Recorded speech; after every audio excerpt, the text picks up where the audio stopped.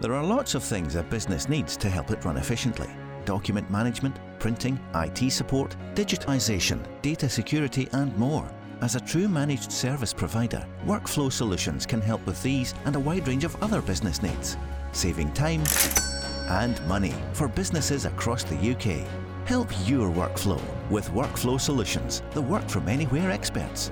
Visit workflo-solutions.co.uk.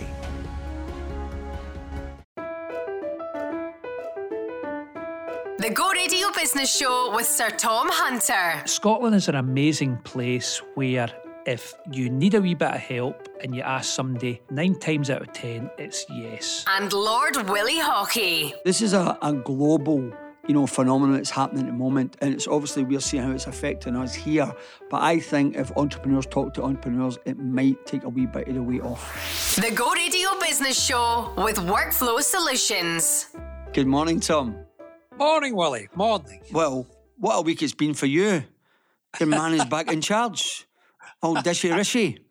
Right. So just from the outset, I knew you were going to say this.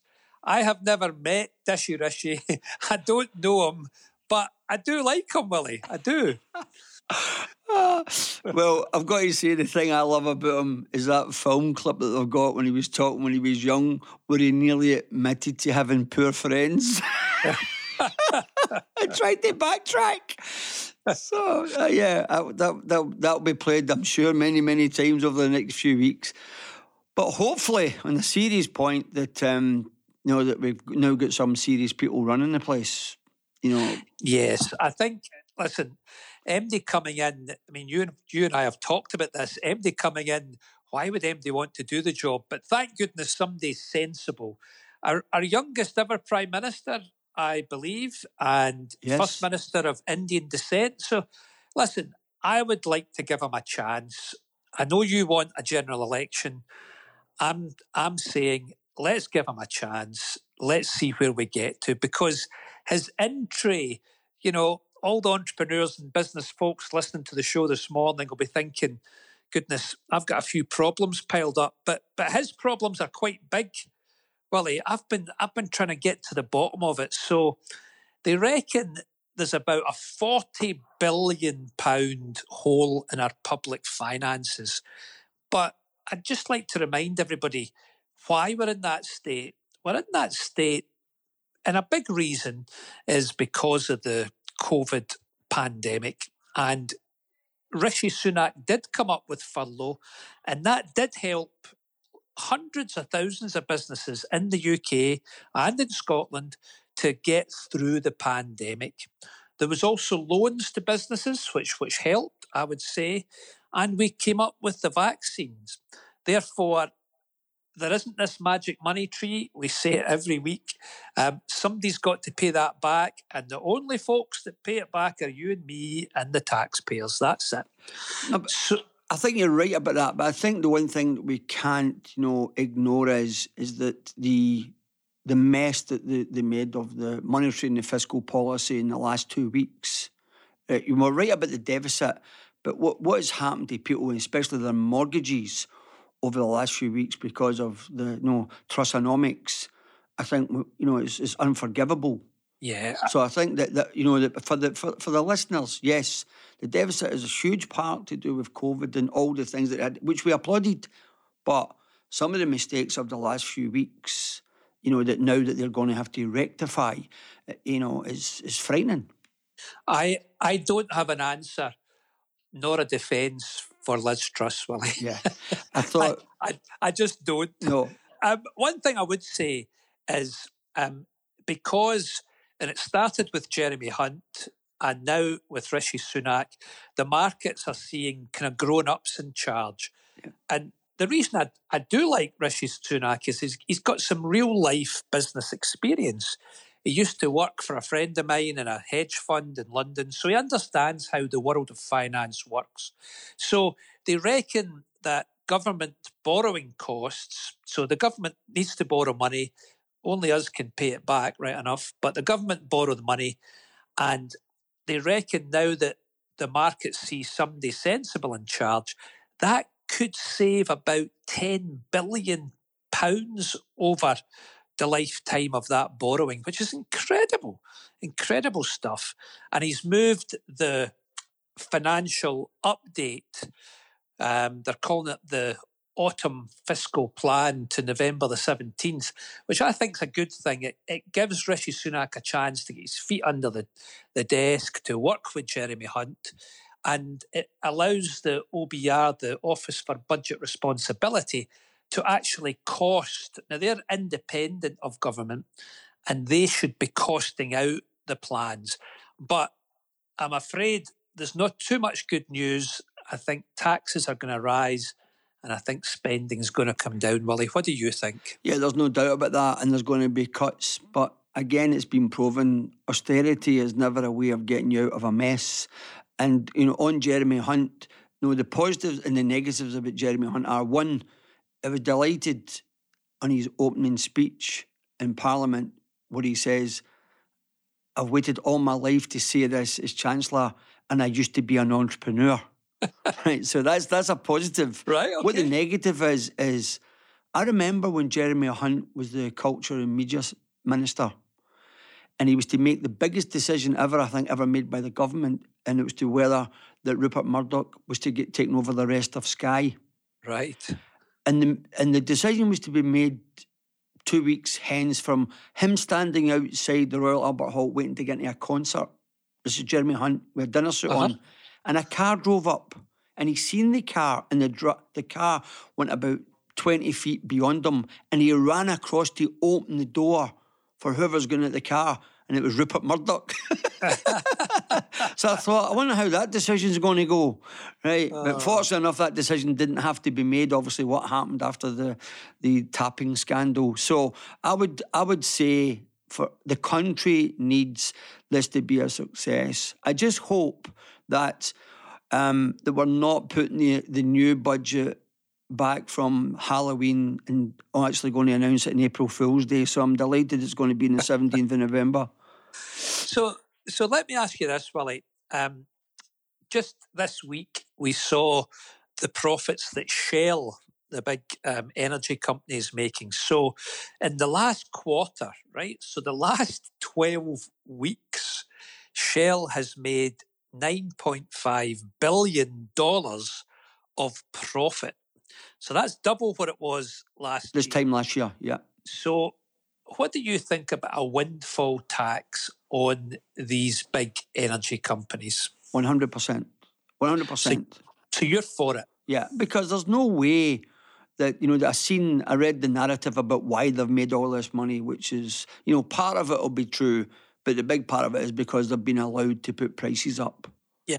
Right, and they've done that, they've used it. So, bad news day, stick with prices up again, and there's no way that you should be allowed to make that sort of money at a time when everyone is struggling to pay their energy bills. I would be all for a windfall tax. Yeah, I'm not usually for windfall taxes, but I must say I'm struggling to understand the other side of that argument, which says no, we're not going to do it because it's not through any great management of that company that they're making $9.5 billion in 12 weeks, Willie. Yeah, and Tom, that's a really good point. So it's dead simple how we get to the level of the tax. Ask them, they're a PLC. So me and you know that they were way before this year, they'd had sat down, they'd had a forecast, they'd had a budget, and I'll guarantee you, before what's happened here, that they were no way did they show they were going to make that sort of money in that period. So it may have been 10% up. It was never 100% up. Yeah. Right? You would get the sack if you delivered a forecast like that to a board. So, I mean, Rishi Sunak is on record now, Willie, is saying that he's not going to hit the vulnerable, which pleases both of us. Let's just see if his actions and his words match each other. We've got to wait to the 17th of November, but there we go. Well, we've been ahead of the game, right, for the past 18 months. And I would also say to you, I think Liz Truss saved Andrew Bailey. Because if she wouldn't have done what she done, the Bank of England would have been under so much pressure for their lack of action in the past 12 months. So actually she took the rap and he hid right behind it, blamed her for everything. Suddenly they were talking last week maybe about 100 BPS. Right. Yep. So now they're backtracking on that, maybe 70 point, it might be 75 or it might be 50, whatever. But if Liz Truss did not do what she'd done there 4 weeks ago, Andrew Bailey would have had and the Bank of England would have had big questions to answer. So I was going to ask you, so obviously inflation is still rampant in the economy. It's over 10%, and you were the first to bring that to light. So one of the ways of trying to control inflation is to put up interest rates. So interest rates were always going to go up, Willie. Yeah. But, pertinent to the listeners today, the people running their businesses, trying their best, do you think interest rates are still going to go up as high as you feared, or do you think something's going to taper them a wee bit? Well, you've seen this week that things have steadied a wee bit. The cost of gilts has went down in bonds. So there's a bit of stability. The pound is a bit stronger against the dollar and the euro. My big worry is, but even when all the dust settles, some of the levers that Rishi has got to pull, I think that'll help. But I still think there's a good chance that interest rates will hover above 5 and 6 for the next 2 years, if not longer. Right. Okay. I'm probably, and that's even when inflation at the moment is told could be heading towards 13%. Yeah, I'm probably more optimistic than you. I think it's going to come down. But listen, we are guessing here. We don't know, and interest rates really do affect business, and they really do affect homeowners with a mortgage, etc. The other thing that you and I talk about a lot is unemployment, and the unemployment figure is at a 48-year low. And the amount of vacancies in the UK economy is at an all-time high.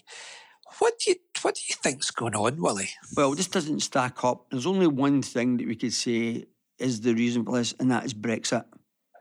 Yeah, there must have been many more, people from Europe working in the UK who all left. It's the only explanation. But what I would say, that number will not remain at that in the next few months. Yeah, so I've been looking into this because you and I talked about it right at the beginning of the pandemic. Doesn't make sense. We were both really worried about unemployment because that really is bad when people lose their jobs. But when I've looked into it, Willie, yes, the unemployment figure is 3.5%, but the inactivity rate, now this was something I'd never even heard of. This is the proportion of the working age people who are not in work through either a health issue, through either, long-term COVID, or actually leaving the workforce. And that is at an all-time high. There's 21.7% of the working age population who are just not available for work. So Brexit is there. 300,000 people went out the hospitality sector in Brexit. The over 50s are deciding, look, I'm just not going to work anymore. I've made it. I've got a pension, and I'm just not going to do those tasks anymore. So I think that's something which the government need to dig into to say, right, come on here. We're losing skills from the workforce, and are we the sick person of Europe here? Because I think our inactivity rate is higher than most other European nations. I agree, 100%. And there's no doubt the next thing that will dominate the shows over the next few weeks will be about housing, right, and potentially a housing crash, and it will be unemployment. I think the next thing we'll be talking about, again for another exclusive, I think that the triple lock on pension is in a perilous position. I don't think he can back that up. Yeah, well, this is all about, Willie, it's not so much the politician here. He makes a decision, but can the country afford it? I mean, that's the bottom line. The bottom line at the moment is they can't. They can't, but it was them that made the promise. It's in their manifesto. So I've been reading quite a lot because we've got our big housing development at Winchborough, just by Edinburgh. 4,000 new homes, and things have been going well there. And I'm thinking, goodness, is there a market crash coming, etc.? So I don't think a crash is happening because the UK and Scotland needs new homes. We've talked about it before. It needs rented homes, and I hope you're getting your head round Patrick Harvey and you don't hate him as much as you did the past couple of weeks. My head on Patrick Harvey, I think I need. I'm only joking, Patrick. So I think one of the key things about selling new homes is the affordability of the mortgages. And of course, if mortgage rates go up, demand comes down. That's just simple economics. So Tom, I don't want to frighten you, right? But let me give you a wee story that I heard this week. You're going to frighten me again? Well, it's not even Halloween yet. I am. I'm going to frighten you. This week, I won't mention the builder, but a very reputable developer and builder this week told me that they generally have been selling out sites in the last few years that 70% would be pre-sold. On a site where they had 70% of the houses pre-sold, not one of the people are following through with the purchase. Well, I mean, I'm not hearing as bad as that, Willie. Yep. That's because you're building £500,000 houses. Well, I don't actually build the houses; I sell the land. But you know, I think yes, there'll be a slowdown. Yes, the affordability of getting mortgages is going to be difficult, but we will get through it. And then we need to get back on, and I would really encourage you to get back on because Scotland needs these homes that you were going to build. So let me try and lighten the mood again. I've been watching the Elon Musk show. And, Tom, if you've been watching that, how can you lighten the mood? I love Elon Musk. I must say, everybody thinks, oh, this or that. But it looks as if he's going to go ahead and buy Twitter. There's a picture of him this week walking into Twitter's headquarters with a kitchen sink. Aye, and I think everybody in Twitter has seen him come in and had that sinking feeling. Yes, Willie. So, and he's taken on, and this is what he's calling himself. He's calling himself the chief twit. Yes. So it shows he's got a sense of humour, Willie. But I think every entrepreneur should watch that because it shows about resilience. It shows how he thinks differently. It shows that he was up against it and he came through. And I must say, when I watch these programmes, I'm uplifted that somebody thinks in those sorts of ways. We have mentioned them a few times over the past year, and there is no doubt that he is a flawed genius. And to be fair to him, I don't think there's ever been an entrepreneur who's in many occasions put everything on the line.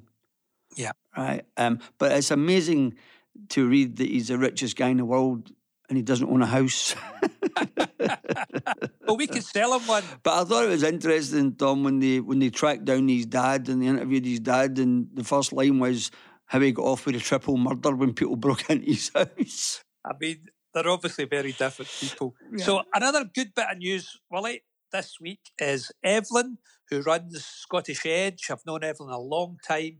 Evelyn was recognised by the First Minister this week and got a Lifetime Achievement Award from Women in Business. And she is one of only 2 women to be recognised in this way over the last 10 years. I worked with Evelyn at the Princess Scottish Youth Business Trust. Obviously, she's the Chief Exec of Scottish Edge, doing a marvellous job there with Stephen and the rest of the team. And I just want to say, well done. Congratulations to Evelyn. And maybe now we could use Evelyn as a conduit to have a wee chat with the First Minister to see if the First Minister would come and talk to me and you about the housing crisis and how maybe we can help with it. Well, I'm up for that. So let's get Evelyn on the phone to the First Minister. She doesn't accept my calls anymore. But anyway, you might have better. I will try. And listen, every week I've been saying to you, I don't allow people to come into my office and just moan at me. They've got to come up with a solution. So we've been having Willie and Tom's tips for getting through these tough times. And just to remind everybody, it's if you're a business out there and you're striving, so getting top of your cash flow, number one in my book. You're all about the leader being out there, leading from the front, inspiring the organisation. I'm all about share, find another entrepreneur, find another business person. There's lots of good organisations, Sean at Entrepreneurial Scotland, Evelyn at Scottish Edge, etc. Just go out and share your concerns, because what you'll find is everybody else is out there with challenges as well. Have we got anything else this week, Willie? Well, we mentioned about find a buddy. Get somebody else who's running a business who may be going through the same problems that you're going through, and share them and help each other, because you will not believe how much that helps. Don't keep it to yourself. Yeah. All right? Find someone you can trust that's an ear that may be able to give you a bit of advice. And what we've said is that's the tips. And what we're going to try and do is there's no good us coming on every week and moaning. And we are serious about trying to get involved to talk to politicians in Scotland to see how we can help. Yeah. And just to leave this segment on a wee high note, we are running Scale Up Scotland 2.0. So this is looking for the businesses out there, the entrepreneurs who are really scaling their business, trying to get to over 100 million turnover. And we've been, Ewan and the team, Ken Whip, have been holding interviews this week. And I must tell you, there's some brilliant businesses. We're doing this with the Scottish National Investment Bank. And when I hear the feedback from that, I think good on them. And it's not all doom and gloom, Willie. No, definitely not. No, it won't all be doom and gloom on this show. Never. So if you're out there and we can help in any way, let us know. And let's keep positive. Coming next, Hunter and Haughey chat to Becky Woodhouse, CEO of Pure Spa and Beauty. The Go Radio Business Show with Workflow Solutions, helping you with a wide range of business needs. Go Radio. There are lots of things a business needs to help it run efficiently. Document management, printing, IT support, digitization, data security and more. As a true managed service provider, Workflow Solutions can help with these and a wide range of other business needs, saving time and money for businesses across the UK. Help your workflow with Workflow Solutions, the work from anywhere experts. Visit workflo-solutions.co.uk. The Go Radio Business Show with Hunter and Haughey. This week's special guest is Becky Woodhouse, CEO of Pure Spa and Beauty. Becky has been named on the Maserati Top 100 Entrepreneurs list and is a regular speaker and columnist for the beauty and spa industry. Becky, good morning and welcome to the show. Thanks for having me. I'm really excited to be here. Morning, Becky. I'm so pleased you've made it onto the show this morning. You've got a great story to tell, so we can't wait to hear it. Oh, that's great. Thanks, Tom. Let's start off at the very start. So tell us where you're from, what you've done, how you ended up in business. Yeah.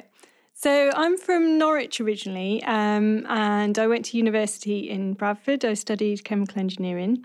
Didn't want to be an engineer when I graduated, so I went into chartered accountancy. So I worked at PwC, did my CA, but I've always wanted to start my own business. So when I graduated after my CA, I actually persuaded PwC at the time. I don't know quite how I persuaded them, but I persuaded them that I wanted to go part-time to start my own business, which they agreed to. Wow. Surprisingly. But anyway, they were really supportive of that. I think it's because I presented to them, you can have half of me or you can have none of me because I'm going anyway. So they bought that. So off I went. And I started to look around for what I wanted to do in business. And at the time, I spent a lot of time travelling as I, was a chartered accountant and busy, working long hours. And I always loved to have treatments, but I could never find anywhere where I could basically get in because you always had to make an appointment. It had to be really long in advance, and I didn't even know where I would be from one day to the next. So it was difficult. And I spent a lot of time in London. And at that time in London, there were a lot of businesses starting up where you could get treatments done in your lunch hour. So I thought, this is a great idea. We got nothing like this in Scotland or in Edinburgh where I lived. So I thought, well, this will be a great business to start. So I researched the business quite a while. Then I got pregnant. Very exciting. And so at the time when I just was sort of starting the business and I was pregnant, and so basically what I would say is that I probably had the worst disastrous start to a business that you could possibly imagine. Everything that could go wrong basically went wrong for me. Right. So to start with, I couldn't get funding. I went round to probably about 15 banks to try and get funding for the business. No one would touch it. They were like, you're pregnant. That was basically what I got. You're pregnant. Oh, dear. You're going to start a business and have a baby. Yes, I am. Yes. And I eventually got backing actually with HSBC, who have been really supportive, and I'm still with them 20 years later. So I got over that hurdle. Then I found a lovely salon premises in Lothian Road in Edinburgh to start my first location. And I basically got ripped off by my shop fitters to the tune of about a quarter of my budget. Wow. Where they, in the end, I had to fire them. So I'd paid up front some money to them, about 25,000. Right. They didn't deliver anything. I had to fire them, and all I had for my 25 grand was an empty shop and a shell, right? And a shell and an electrician that I took on separately, right, to do some electrics. And then, so I had to try and get it done myself. Luckily, my dad, who sadly passed since, but he came up to help me. So from Norwich, he came up. Wow. My ex-husband's father, he came up from Yorkshire to help us. I obviously had my son Morgan by then, so he was a baby, 6-month-old baby in a pram. So I was like flitting between, a building site with a baby in a pram, trying to get the shop fit completed. And I did it, but we spent all the time basically just trying to get the shop open, right? So I had all my plans for, marketing and, PR and all this to try and get some business all went out the window because all of my time was spent trying to get the shop open, right? So when I opened, I literally had no customers. I took £40 on the first day. I had 6 staff. Oh. And I was like, wow, why did I do this? So then obviously the hard work started because I then had to build the business up from absolute scratch, right? And I don't think, even now, I don't think there's any easy, quick or fast way to build up a business and get customers. You have to pound the streets, you have to go out there, you have to be there. I did everything. I hand-delivered 10,000 leaflets across Edinburgh with my baby in a pram. Wow. I stack them in the bottom of the pram and, all those tenement buildings, I park my pram at the bottom and I'd go up and down. I must have been the fittest person after doing all that. I did everything. I contacted businesses. I got my website up and running, absolutely everything. I'm not obviously a therapist, but I basically did absolutely every other job going. So I was the bookkeeper, the cleaner, the receptionist, the manager, the payroll person, absolutely everything. How long did it take the business to take off? Well, the first year, so we opened in the August, and by the Christmas, I started selling gift vouchers because actually, a customer came in and said, could I buy a voucher? So I thought, this would be a good thing to do. So I started selling vouchers, and actually I sold quite a lot of vouchers because then there were some companies that said, we'll buy some for our staff. And, so that kind of, and obviously you get the money up front for the vouchers, so that helped my cash flow. So that was good. And then I just, it kind of built from there. We started getting more regular client base. And it was a slow build, but it didn't take that long, maybe 6 months before we were sort of really starting to get, some traction on that. So that was good. And then I got approached by Ocean Terminal in Edinburgh, which is a shopping centre, to open up. It started off as a nail bar, but because I'm a chartered accountant, right, and an engineer before that, my brain works in numbers, right? So when I'm looking at an opportunity for the business, I visualise it, but I also visualise it in figures because that's just how my brain works. So I couldn't make that model work in my brain. So, but I had a great passion and interest in spa. And at that time, there was only one other spa that operated in a shopping centre. And I thought, and I still do think, that the shopping centre model for spa is an amazing opportunity because I am a passionate believer in having spa treatments in health, in wellness and happiness, right? And I think that if you're happy, healthy and well, then, that's a lot of how you can be happy in your life. So, and I think that we, ironically, as time has gone on, although I've had the business for 20 years and I think it's more relevant now than it ever was, especially coming out of COVID. And when did you decide it was time for shop 3, 4, 5, 6 up to 20? Yeah, well, so after I opened, I ended up opening a spa in Ocean Terminal. So what was going to be a sort of small kiosk, which is what they'd originally approached me about, turned into I'll take on a 4,000 square foot unit and operate a spa, right? So it was a massive jump in the business at that point. After I opened Ocean Terminal, I then got approached. So my first sort of 5 locations came because someone approached me and said, we see that you're doing this and this is interesting. And would you look at, one in our shopping centre? So we opened in Silverburn in Glasgow. We opened in Union Square in Aberdeen. And then at that point, I had about 65 staff.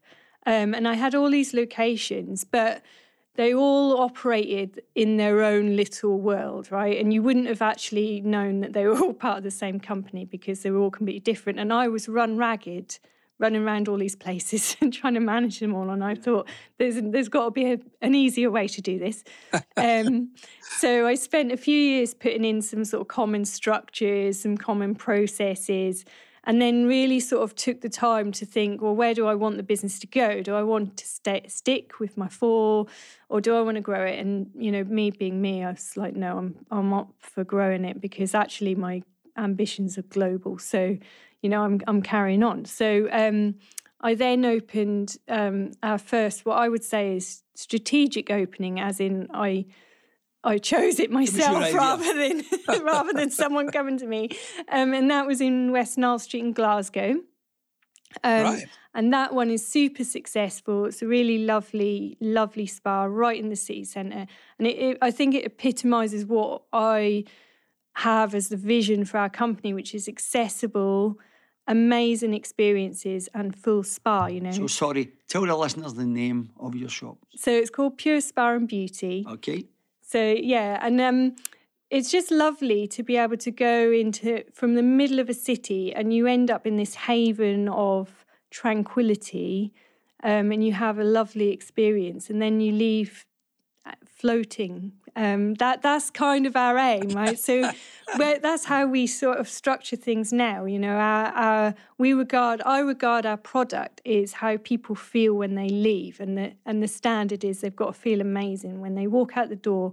They've got to feel amazing, and that's what they're paying for at the end of the day. So, do you get feedback from customers? Yeah, I get a lot of feedback. So a lot of really amazing feedback, and I actually get it on my phone every day. So I'm connected to all of our 20 accounts and I literally get every single piece of feedback. So if I'm feeling down of a day, I'm feeling a bit fed up, I just have to look at my email and I will, we just get an amazing amount of feedback. That's the opposite from me. If I want to feel down, I look at my emails. So, Becky, can I ask, I think your story is such an inspiration and there are so many great nuggets here right from the beginning and the resilience of keeping going, doing every job yourself, getting family run about you to help you And just that capacity to keep going when the shop fitter rips you off and you're broke and you've got a new baby. I mean, it's just brilliant. So talk me through how you think that resilience comes to you. And just for the listeners today, because, you know, we're living in tough times. How did you get through a tough time? How did you get through it? Who helped you? And what's your tips for others listening today? Yeah. So, well, I think, you know, there's nothing like being signed into a 15-year lease and not being able to get out of it to you know, focus your mind on, you know, the situation in hand. And, Yes, you know, I think a lot of the resilience comes from focusing on the things that you can control and ignoring the things that you can't. Love because that. Yep. you can you can spend all the time moaning about, you know, the government, the economy, the this, that, but we can't do anything about that. So you've got to find a way around that. Brilliant, Becky. Brilliant. You've got to find solutions, I think. You know, they might not be the right ones, but sometimes just making a decision and going with something rather than sort of avoiding is better. And I think, you know, you just got to take every day as it comes. You know, every day is a different day and it's a new day, and you're not going to have the one yesterday again. So I think in terms of kind of getting through things, I think you just got to take it a day at a time.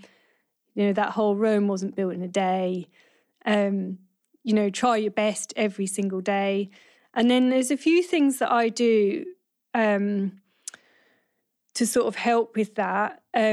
One is I try and get our team all aligned to the same goals, right? So, and I have this sort of strategy roadmap execution process that I use in my business, where I take the vision that I have for the business. And at the moment, our vision is to grow to 30 locations and have about 1 million clients in our database. Wow. So at the moment, we've got 20 locations at the moment, but we've got another 3 that are going to open this year. So we'll be at 23. And we've got just about 300 and something thousand clients. So we're a little way to go still on the clients. Yep. But it's very focused, right? And then what we do is we then break that down. So every person within Pure has their own little objectives that are around building that business, right? And we talk about it all the time. And everyone sets their own goals around that focus. And that means that everyone is kind of working towards the same goal. So you've not got people going in a different direction. Yeah.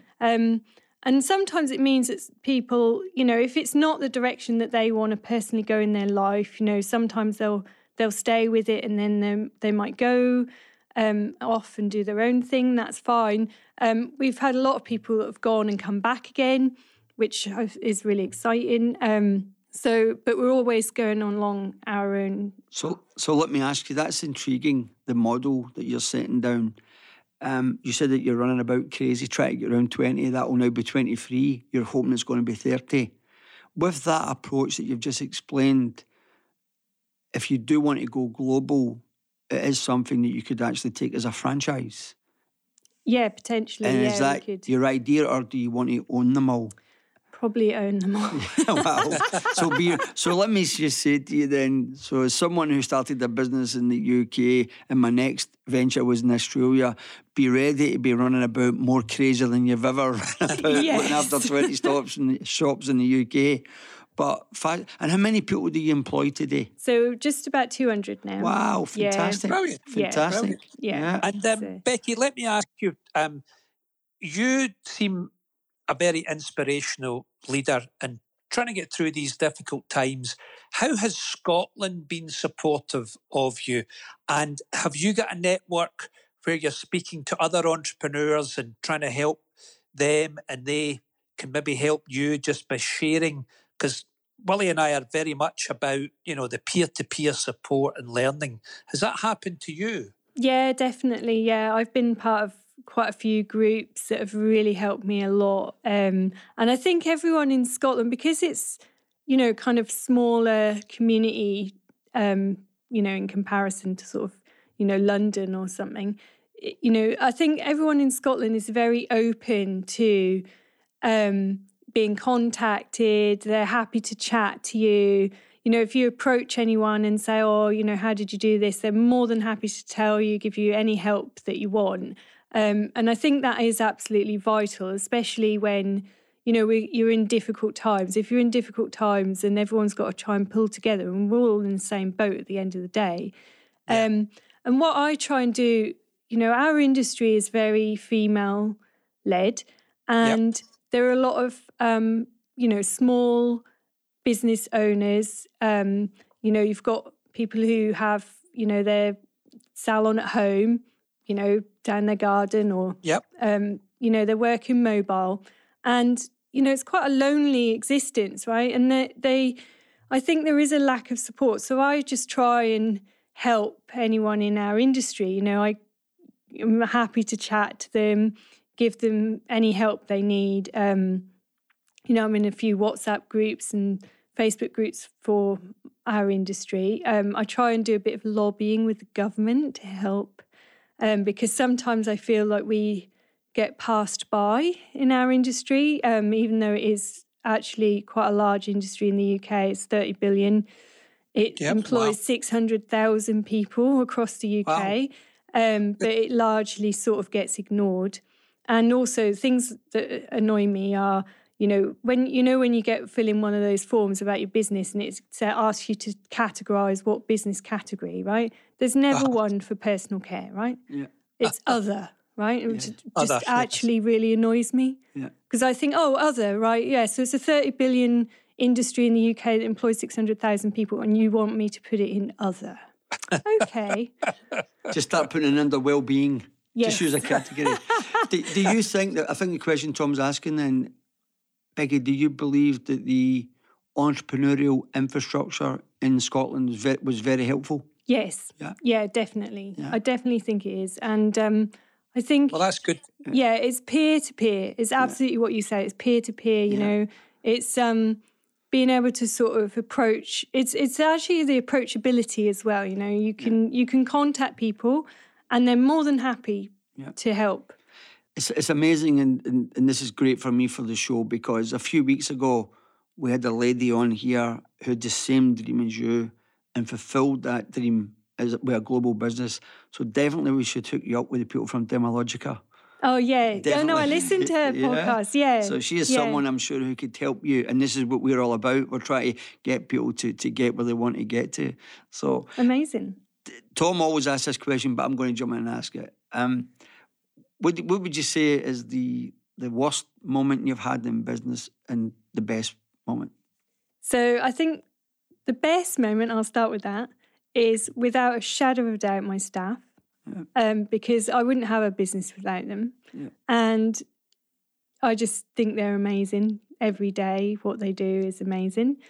The worst moment I've had in the business, aside from the disastrous start, was when COVID hit. Yeah. So I was stuck in Thailand in the first lockdown. Oh. Yeah. And when, you know, before they announced the all the support, before there was furlough announcement, before, just in that week before where basically everything was shutting down but there was nothing. Yep. Was sort of one of those moments where you think, I don't actually know what is going to happen here. And for someone like me who likes to plan everything, that was really uncomfortable. But obviously we got through it. And actually, ironically, I started COVID with 15 locations and we grew to 20 in COVID times, even though we were shut for 8 months. Wow. That's a bit of a feat. I think your story, Becky, is one of optimism, one of resilience, and I think the listeners this morning are going to take so much from this. And this just find somebody that you can share your challenges with and you can share your successes with. And I'm so pleased that you made it on the show this morning. And book Willie and I in for a facial as soon as you can, because we need to be floating out in West Nile Street, Willie. What I would do, Becky, is book Tom in for 2. I'm fine. I'm okay. but listen, it's been a delight, pleasure to have you on this morning. What a story. So before you go, get a plug. Tell people where they can get you. What's your website? How can they contact you? How can they come to your shop? Yeah, so our website is www.purespauk.com. We have got 20 locations across the UK. So in Glasgow, we've got West Nile Street, we've got Silverburn, we've got Mulgai, we've got Renfrew, we've got Hamilton. So we've got a lot in Glasgow. We've also got Edinburgh, down south, Aberdeen. And you can book online. We've got a mobile app. So it's very easy. And I would recommend highly for everyone, even if you don't go to Pure Spa, that you go and have treatment somewhere, because it is amazing. And with Christmas coming up, you can get gift vouchers. Of course you can. Thank you. Becky Woodhouse, it's been a pleasure. Thank you so much for sharing your story with us this morning. Thank you. Thank you so much for having me. Coming next on Hunter and Haughey, the board you can't afford. The Go Radio Business Show with Workflow Solutions, providing secure archive storage to your business. There are lots of things a business needs to help it run efficiently. Document management, printing, IT support, digitisation, data security and more. As a true managed service provider, Workflow Solutions can help with these and a wide range of other business needs, saving time and money for businesses across the UK. Help your workflow with Workflow Solutions, the work from anywhere experts. Visit workflo-solutions.co.uk. The board you can't afford. This is the Go Radio Business Show with Hunter and Haughey. Hi Anne, good morning, it's Willie here. Thanks for calling in. Want to tell us a wee bit about yourself, your business and what your question is? So I'm Anne MacDonald. Started this business back in 2016. Prior to that, I'd been in marketing and events and broadcasting. So this was a new challenge to create a destination venue in the Highlands. So we've grown from a kind of derelict historic building into a 26-bed, 5-star luxury offering, targeting kind of international inbound tourism and the luxury travel market. So we're sitting on the back of an investment we did in 2021 where we've added 10 new rooms to our property, and we're now looking at kind of international growth. I'm just back from a sales trip to Washington with Visit Britain, promoting our product and kind of looking towards the future and how we shape the business going forward. So my question to you guys would be is if you were starting out just now, having just invested, how would you plan to succeed in this environment? So let me start with giving you a wee plug. So you are the Old Manse of Blair Boutique Hotel and the Orangery Restaurant. That's right. Right, good. Well, let's let the listeners know so we can give you a wee plug. And I would say to you again, like we've said this in the last few weeks, Peter's similar calls, that in these times it's great that people still want to have a go and they can see an idea and they still think it'll work no matter what's happening round about. I think the thing is just at the moment is just to go forward cautiously. And I think if you can avoid major debt in doing that, then that's a great thing. I think try to attract more customers to the existing business is certainly obviously, going to fairs throughout the world and trying to fly the flag for your business back home is a great idea. And I think that obviously, the tourism, staycations have been more prevalent in the last couple of years, and hopefully that, that will make people think more about staying at home rather than going abroad, in the next few years, even though the pandemic is over. So I would just say that, that in this current environment, it would be, go forward cautiously would be my advice. Tom? Yeah, so, and first of all, brilliant that you're putting investment in. Now, where is the Old Manse of Blair? Whereabouts are you? So if you travel up the A9, most people will be familiar with the House of Brewer, a retail destination. Uh-huh. So we're literally a mile along the road from the House of Brewer. So we're sandwiched between House of Brewer and Blair Castle. So 2 5-star visitor attractions either side of us, 15 minutes from the tourist town up at Haughey, which most people in Scotland, I think, would be familiar with. Beautiful, right. So I think this is brilliant that you're investing, and I think you know what you're doing because you're just back from America.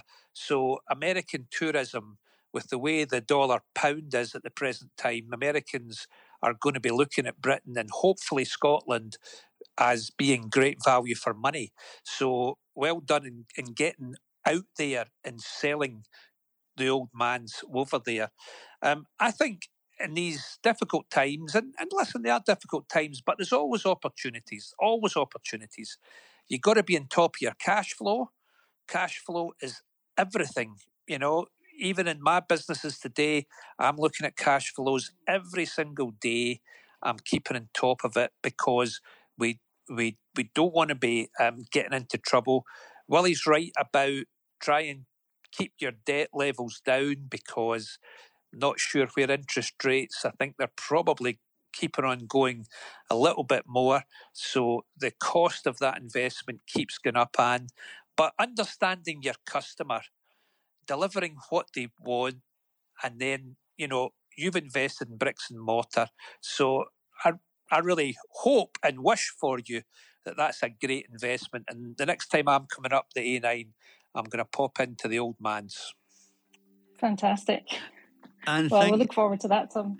I hope that advice will help you. And just to say thanks, keep in touch with the show. Let us know how you're doing. And if you're definitely growing and expanding, we'll get a wee plug out there for you. Thanks for calling. Fantastic. Thank you so much. All right, thank you. Bye. Ta-ta.